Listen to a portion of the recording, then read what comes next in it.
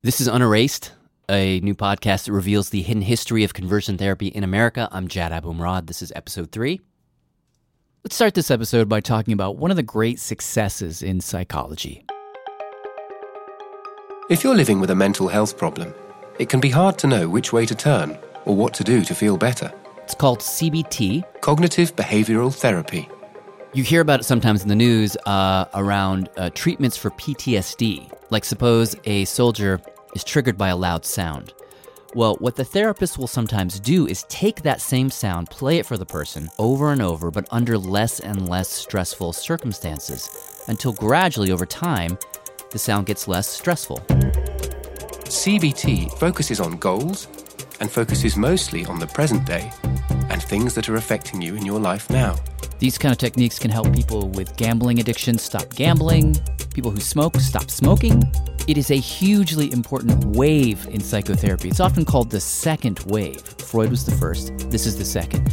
And what follows is a story about one of the grand poobahs of this second wave and a grand awakening that he had that kind of blew up the world. Okay, maybe that's overstating it, but I don't know. So start from all you know about Jerry. So Jerry is a god. Case in point, this guy. This is David Teisler. We bumped into him digging through some archives at the Association for Behavior and Cognitive Therapy Central Office. My colleague Shima Oliai and him were hunting around for some tapes. And while they were, he sort of offhandedly mentioned that, Jerry, he's trained practically everybody in the field. We have this thing called, there's this river tree, and it basically plots the several different people from whom almost every single contemporary psychologist came from. Jerry's one of the 6. He's a god because of how many people own their careers to him. You might call him one of the 6 cardinal bishops of contemporary psychology.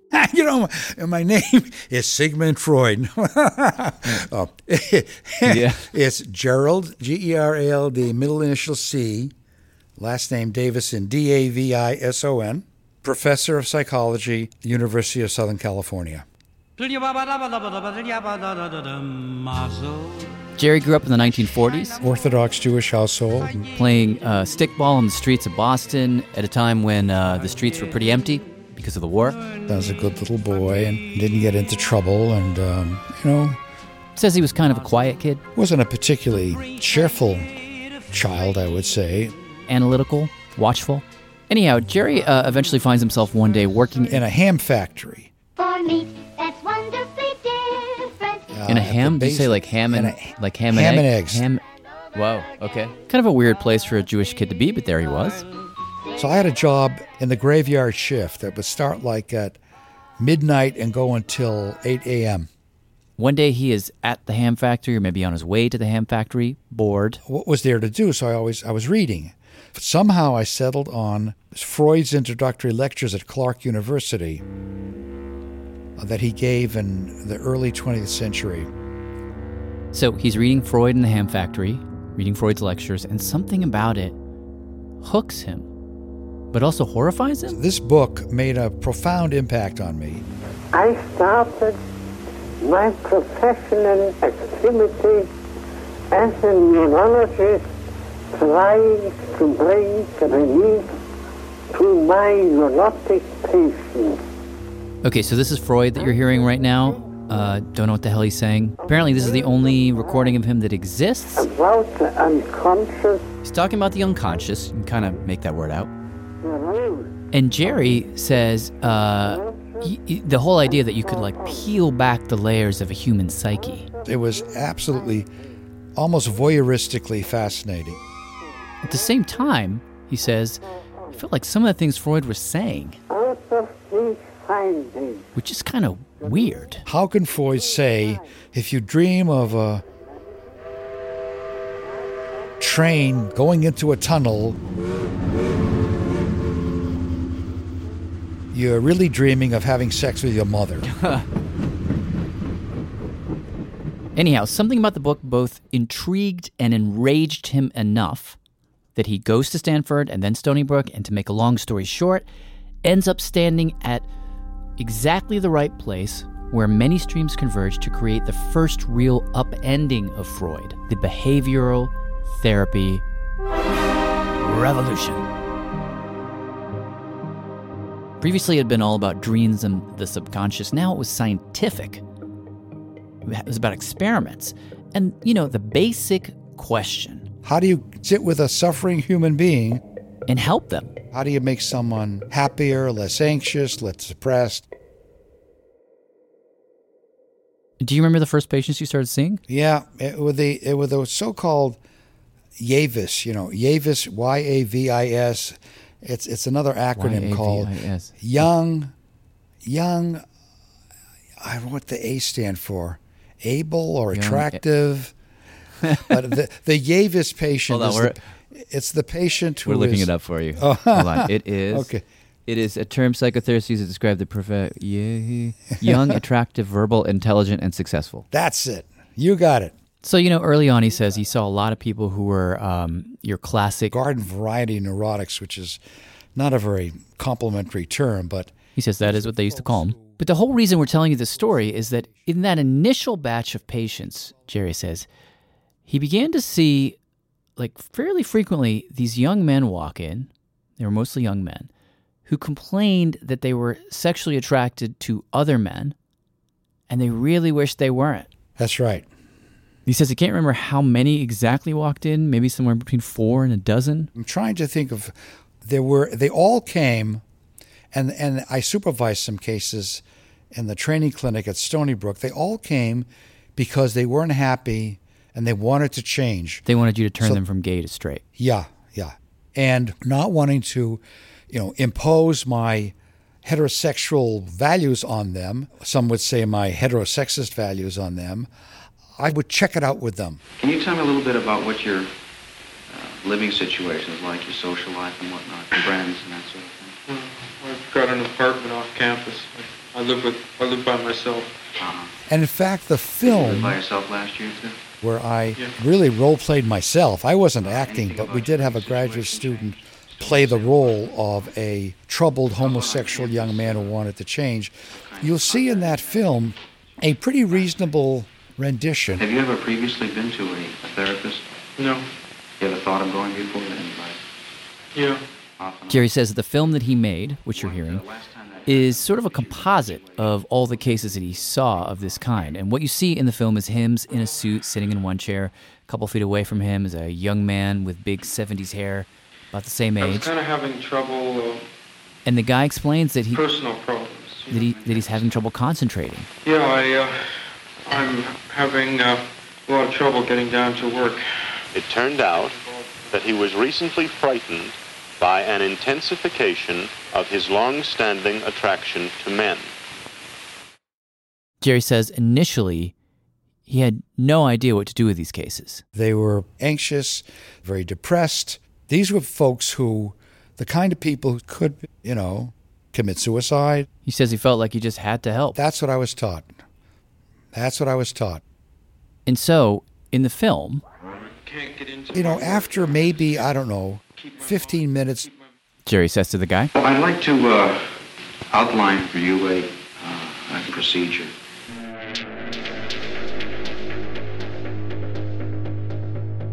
Now, before we actually get into that procedure, just a little bit of context is necessary. I know that inside now I'm sick.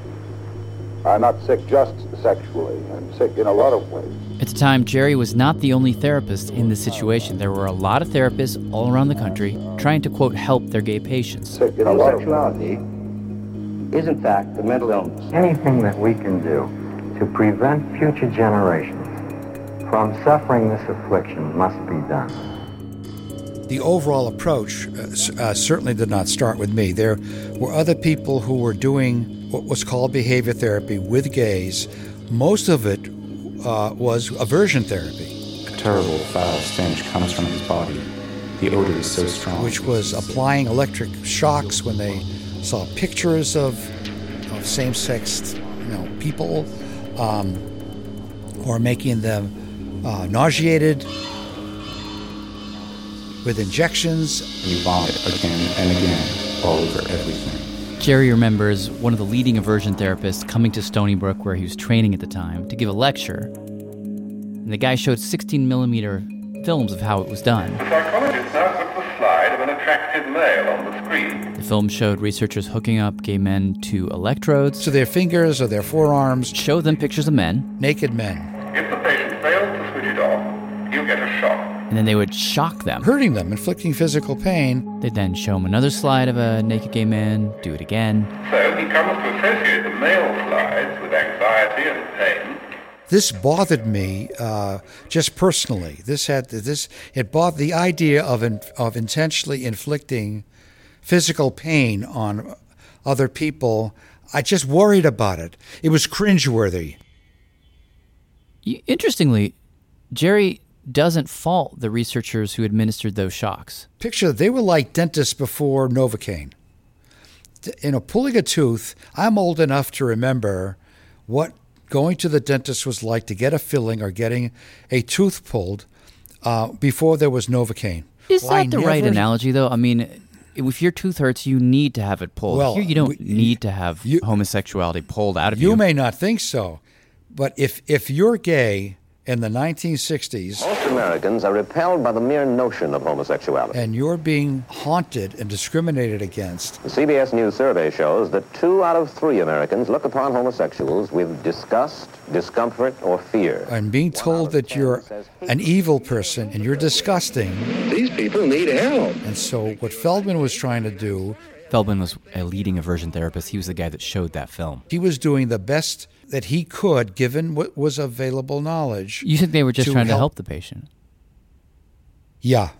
That's why I don't demonize him. In any case, as Jerry is sitting there in the back of the room watching this guy Feldman show this film of people being tortured, he says he just kept thinking, geez, do we have to do it this way? But people were saying, well, but it works. And that's what the literature was telling us. But I was thinking, well, are there other ways to do it? And so what Jerry decided to do was take the basic idea of aversion therapy and flip it. So what am I supposed to do now? I'm supposed to... Well, I'd like you to follow me if you can, what I want to say now. And this is what you see in the film. He basically tells the patient, here's what I want you to do. Grab a copy of Playboy magazine. Okay, you could probably get hold of a copy of Playboy. Not too much trouble. At the newsstand or something. Go to the newsstand, get a copy. Playboy was what I thought of as a source of material of attractive women. Then he says, when you get back home, get yourself aroused in whatever way you're accustomed to. Think about a man, think about his body. You start masturbating with your homosexual image. Now there comes a point. The inevitable point. At that point of inevitability, switch over to the female picture. Have your climax, okay? And, Basic idea was, instead of shocking people into hating their gay thoughts, he would gently encourage them to take their positive gay thoughts and map them onto a different body. In fact, I think the technical term was orgasmic reorientation. And in the video, apparently, it seems to work. In the video, Jerry checks in with him about 10 times, and the guy tells him at first it was really hard for him to finish the deed while looking at female pictures, but then it got easier and easier, until finally, after about 10 of these sessions... I really feel like I'm really getting into it now. What happened was, every time I masturbated, I found now that I can go straight through without any trouble. Do you like what's happening? I think the thing I like most is I now see some direction. I feel myself moving towards something as opposed to not knowing which way I was going to go. And I think that's a good feeling. Okay, setting aside for a moment the question of whether this therapy actually worked, I think you can guess the answer to that, and it is not the point of the story. What happens next is that this therapy takes on an entirely surprising and consequential life of its own. And that's after the break. I'm Jad Abumrad. On Erased will continue in a moment.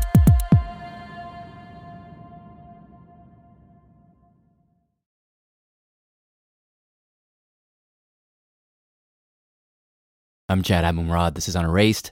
Let's get back to our story of Dr. Jerry Davidson and the gay cure. It is in 1966-67. Jerry has pioneered this new kind of conversion therapy called orgasmic reorientation. He's made a video about it. Shortly after making this video, Jerry found himself reading the very magazine implicated in his therapy. Naturally, reading it just for the articles, as they say. As they say. And I was reading the Playboy Forum. That's the section of the magazine where readers write letters, talk about stuff, voice concerns. And in the forum, this would have been around 1966 or 67, there were people writing in troubled by their homosexuality. Here's one we found. When I was in the hospital, the doctor told me there were very few cures for cases like mine, and I should try to adjust my condition. Well, being a card-carrying behavior therapist, I wrote a letter. You wrote a letter to Playboy. It's crazy, isn't it? And I said, actually, there are new procedures for helping gay men become less gay. It comes from behavior therapy, and I don't know what else I wrote. Well, they printed it. What ensued in the Playboy Forum over the course of many issues, many years in fact, was a vigorous back and forth. Jerry's letter prompts a series of other letters, some positive, some negative, one in particular which calls out aversion therapy as this cruel thing, which then causes one of the world's leading aversion therapists, a guy by the name of David Barlow, to jump in and defend himself. He writes, "Our procedures are not torturous or the Inquisition, rather methods derived from experimental laboratories and carefully applied to consenting human beings to relieve some suffering." That letter prompts a famous gay activist, Frank Kameny, to jump in with his own response. He writes, "I find the August Playboy Forum letter of David H. Barlow offensive and illustrative, not only of the failures of psychology and psychiatry in their approach to homosexuality, but also of the dangers of human engineering." Here's a weird fact. Kameny's letter was titled "Gay is Good," and just a few years later, post-Stonewall, "Gay is good." That phrase, "Gay is proud," would become the slogan of the entire gay rights movement. And this was maybe the first time that phrase was used. In the pages of Playboy, everyone raves about how interactive the internet is. People forget how interactive Playboy magazine was. Okay, so this is a little bit of a digression, but I think it's one so worth taking. That's James Peterson. I was senior staff writer / senior editor for Playboy magazine. He worked at Playboy from 1973 to 2003. He's sort of the institutional memory of the old Playboy. Last man standing, kind of. James reminded me, actually, truth is, I never even knew this to begin with, that Hugh Hefner's intent with Playboy wasn't just to show naked ladies. He had a whole philosophy that he actually spelled out in great detail. I call it the term paper that changed America. When Hefner was an undergraduate, the first Kinsey report on male sexuality came out. This research has been possible because some tens of thousands of people have cooperated. And it was a bolt from the blue. It changed Hefner's life. It came out, I think, 1948, and it described the range of male sexuality without judgment. Kinsey described males on a range of 1 to 5, from strictly heterosexual to strictly homosexual, but in the middle were something like 35% of American men had a homosexual experience in their adolescence or early adulthood. So the straitjacket was released. And what struck Hefner... This, to me, is the value of Kinsey, that indicated for the first time statistically the great disparity. Was this dissonance that existed between our professed beliefs and the actual actions of society. Between sex laws versus what people were actually doing. This is one good reason for questioning some of the old morality. And so when Hefner started Playboy, along with the magazine and the Playmates,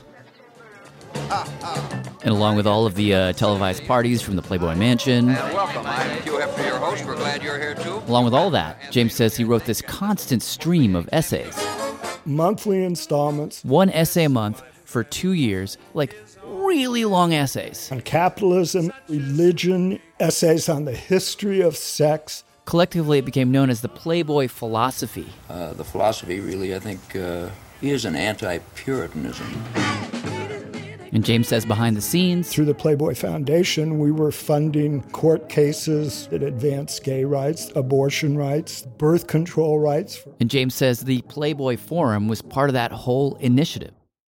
Right after he finished that 2-year sort of chain of essays, Hefner then created that space in the front of the magazine for people who had nowhere else to turn.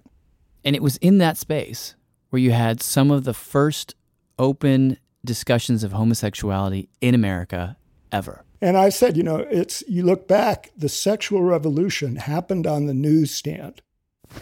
Testing. 1, 2, 3, 4, 5, 6, 7, 8. Okay, back to Jerry's story. Recording of a workshop by Gerald C. Davison, October 6, 1972, New York Hilton. Playboy letter episode aside, Jerry continued to push his Playboy therapy, and in fact, he says, among therapists, technique kind of started to blow up. And in 72, he ends up getting invited to give a workshop. I want to at the Yearly Convention. Present to you some ideas and data and whatnot from our point of view as we have been working with homosexuals. We're going to skip over the actual specifics of that workshop. Well, I think it's clear that we have solved all the problems that this field has. Because what's more consequential... Thank you. This was enjoyable for me. ...is what happens after the panel. Jerry is hanging out, waiting for the room to clear, and this young man walks up to him. Chubby. He was a little chubby, about my age. Jerry was 33 at the time. Very pleasant, very friendly, a lot of smiles. I don't recall if he had a beard. He came up to me and introduced himself as a graduate student at Rutgers. And he said, I heard your talk. I thought it was interesting.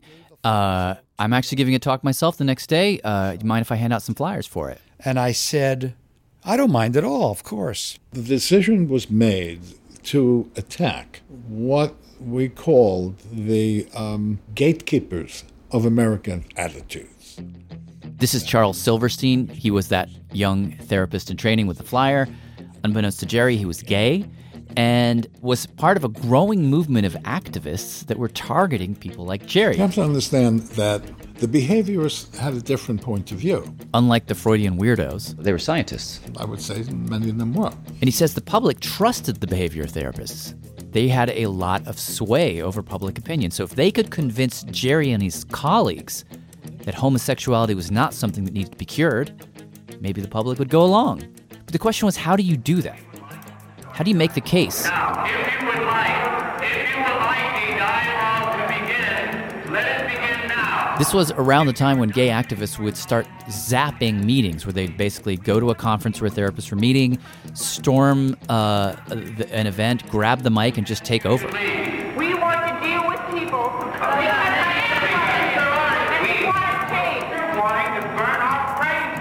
Charlie's sense was that this gonzo approach was not going to convince the people that needed convincing, like Jerry. And so when he approached Jerry after that workshop... Very polite and friendly. Simply handed him a flyer, said, hey, me and a few folks are doing a thing, come by. See, Charlie says he just had a sense. His heart was in the right place.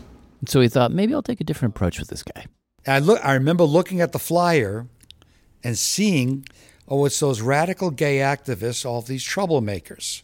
I mean, I've been called in my career, I've been called a Nazi and a fascist. And so I remember looking at the flyer, saying to myself, well, there's no way I'm going to go to this. So he shoved the flyer in his pocket? Yeah, I wasn't interested in it. Went off to the next panel. The following day, final day of the conference. Sunday morning, checked out of the hotel, and I was on my way to leave for Penn Station to go back out to Stony Brook. And he says on his way out, he kept bumping into colleagues who were like, hey, great workshop, love your Playboy therapy thing.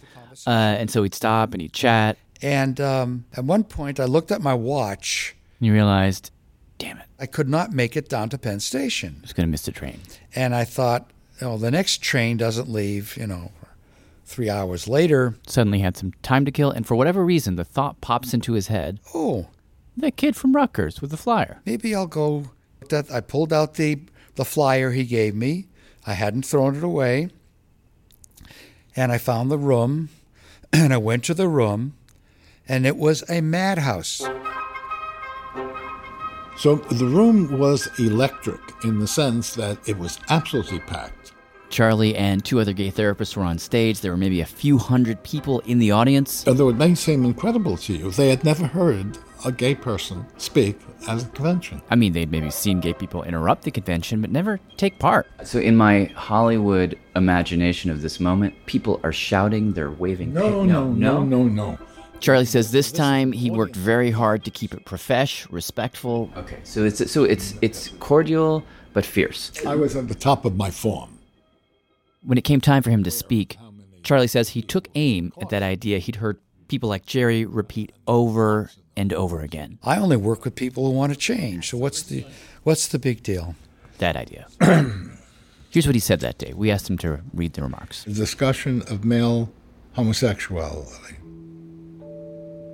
To suggest that a person comes voluntarily to change his sexual orientation is to ignore the powerful environmental stress, oppression, if you will, that has been telling him for years that he should change.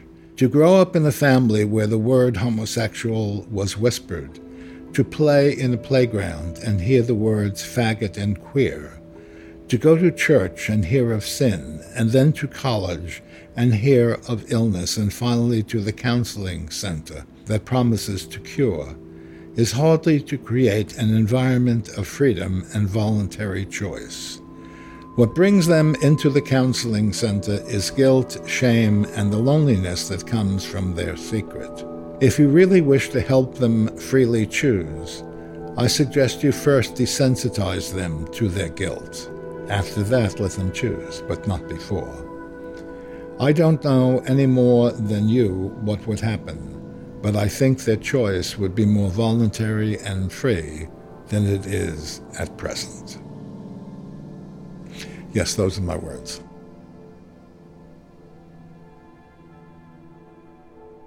Do you remember how those words hit you? It affected me very deeply.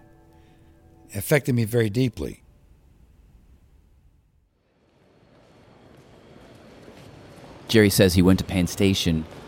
It was Charlie's speech. What brings them into the counseling center is guilt, shame, echoing in his mind. 45 feet forward, track 17. He says he got on the train back to Stony Brook, sat there staring out the window at the scenery, thinking. So I was running through the whole talk desires and action in my head. And to feel comfortable with their sexuality. After that, let them choose, but not before. And he says by the time he got to Stony Brook, he felt something change in him. I went to school the following day. I know I began to talk to people about what I had just heard at the convention and how it's gotten me to thinking. He says he was teaching a series of undergraduate classes at that time, and he would get up in front of those classes and for the first time think, what if some of these students are in the closet? Talking to people, mulling things over, talking to students, I began to think, no, what I've been doing was absolutely wrong. Meanwhile, his film on the Playboy Therapy was still making the rounds, still gaining converts. Oh, yeah. People love the film. The film had been out for a year already, and by the time the film began to be shown, I was already wishing that it wasn't being shown, that I had no control over it. 1973, a couple months after that convention, Jerry gets nominated as the president of the AABT, the gigantic organization that had thrown the conference he'd just attended. He becomes one of the youngest presidents ever. And the following year, he was due to give the presidential address. This is where things come to a head. The conference that year was held in Chicago. It came at a time of great fervor and foment. He says in the days and months leading up to the conference, people on the radical left were calling us fascists and Nazis, and they were publishing circulars with our home addresses. Someone published your home address? Absolutely. I was president of the association at the time. I remember we all had walkie-talkies, and we hired plainclothes people and Chicago police because we were that afraid of violence. Set the scene. When you give the speech, how big is the room? Big room. Big ballroom. A couple hundred people? 1,000. And these are all therapists? Yeah. And how are you feeling before the speech? Very nervous. Terrified.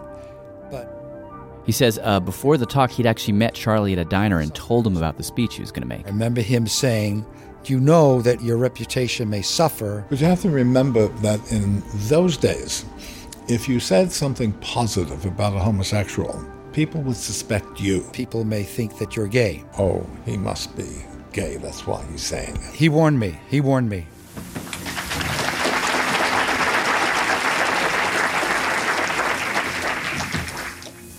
Colleagues and my friends, I want to make plain, if not perfectly clear, that I am speaking only for myself on an ethical issue that impinges importantly on our therapy enterprise. Jerry began the talk by telling the audience, I wish today to voice some concerns I have been wrestling with for over 3 years. That he's troubled. Surrounding the way behavior therapists, and for that matter all other therapists, have been approaching homosexuality. That he, like a lot of the therapists in the audience, have been approached by clients, gay men mostly, who want their help to be made straight. People who relate to us that they are troubled by their homosexual behavior or feelings.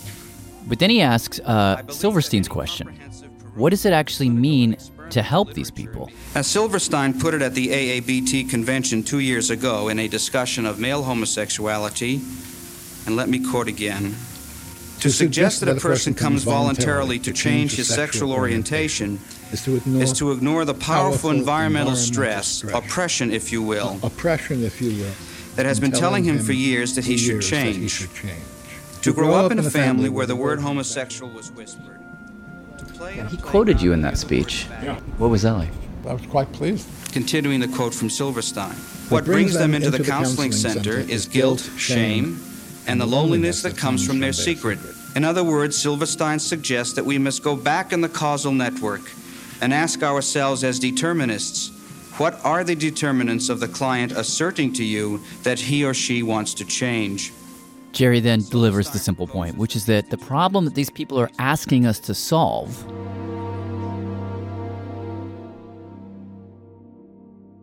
is a problem we created, that we labeled as a problem. And so, even if we could effect certain changes, there is still the more important question of whether we should. I believe we should not. To us now, or to many of us now, that may sound like kind of a simple, easy, obvious thing to say. But that was an extraordinary statement. You see, everybody else was arguing that the attempts to change sexual orientation ended in failure. That was not what he did. He did something quite different. He said in that speech, it makes no difference how successful the treatment is. It is immoral. Charlie says he was the first person to say that. To ever say that trying to change sexual orientation was an immoral thing to do. And that's not a trivial thing. I mean, you could see this moment in a way as one of the early tremors in a tectonic shift in not just therapy, but all of science. Like, science, to that point, had concerned itself with objectivity. That was all that mattered. We stand apart from the world, and we examine it as it is, objectively. But that, from this moment forward, would start to be questioned all over the place, even in places like mental illness. You know, you look at history, you see that some diseases come and go. Why would that be? Well, people would begin to argue that even mental illnesses are social constructs created by the society, by the people who study them. What Jerry was doing here, he was shifting the language. He was saying forget objectivity, forget bullshit empiricism. Let's talk about ethics. Let's talk about morality. We shouldn't do this, not because it doesn't work, which it doesn't, but because it's wrong. I hope and I recommend that we continue to devote the necessary energy to the important challenges. Thank you.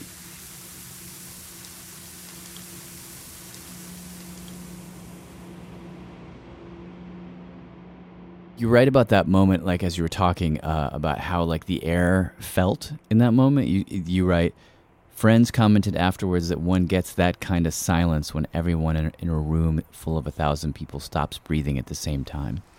Yeah, exactly right. I remember that. I just remember that, like, what are they going to do when I say this? And it turned out that what they were doing was holding their breath. They do eventually clap. But afterwards, Jerry says, at the reception, he walked in and it was like parting the Red Seas. Nobody wanted to talk to him. They're all looking at me. And I remember one person, I will not name him, he came over to me and shook my hand, then he bent over and gave me a kiss on the cheek. Well, didn't you like that? Oh, like and he was making a point to say you must be gay because you said those things? Yeah. And I said, screw you. So it took a while to get the peeps on board. But they did start to come around and get on the right side of history. And it's not a straight line by any means, but there is a line that you can draw between Charlie's words coming out of Jerry's mouth and the epically huge decision that the psychiatric community as a whole would make to remove homosexuality as a mental illness from the DSM, that big Bible of mental illnesses. Jerry's speech happened right at that beginning point, when science was just starting to wash its hands of the whole idea of a gay cure.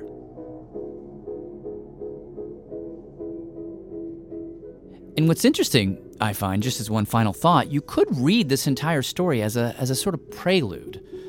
Psychotherapists were basically ready to say that homosexuality was not an illness by about 1986. That is precisely the time when the Christian community walked in and grabbed the baton. The scientific communities were accepting homosexuality, and they were saying that it's not a disorder anymore. They were removing it from the DSM-3, which is why we need to do what we're doing, because Christians have to fight the battle. Christians have to fight this battle of homosexual sin, because the professional counseling community won't do it anymore. So it was very explicit in your mindset. Oh, yeah. We'll hear that story, the story of that guy, and it is bananas, in our next episode.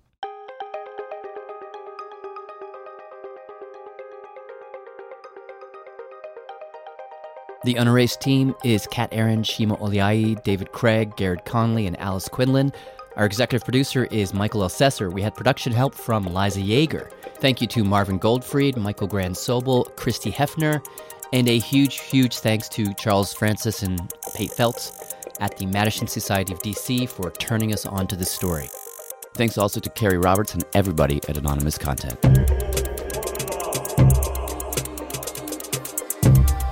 Unerased is produced by Focus Features, Stitcher, and Limina House in association with the Focused film Boy Erased. I'm Jad Abumrad.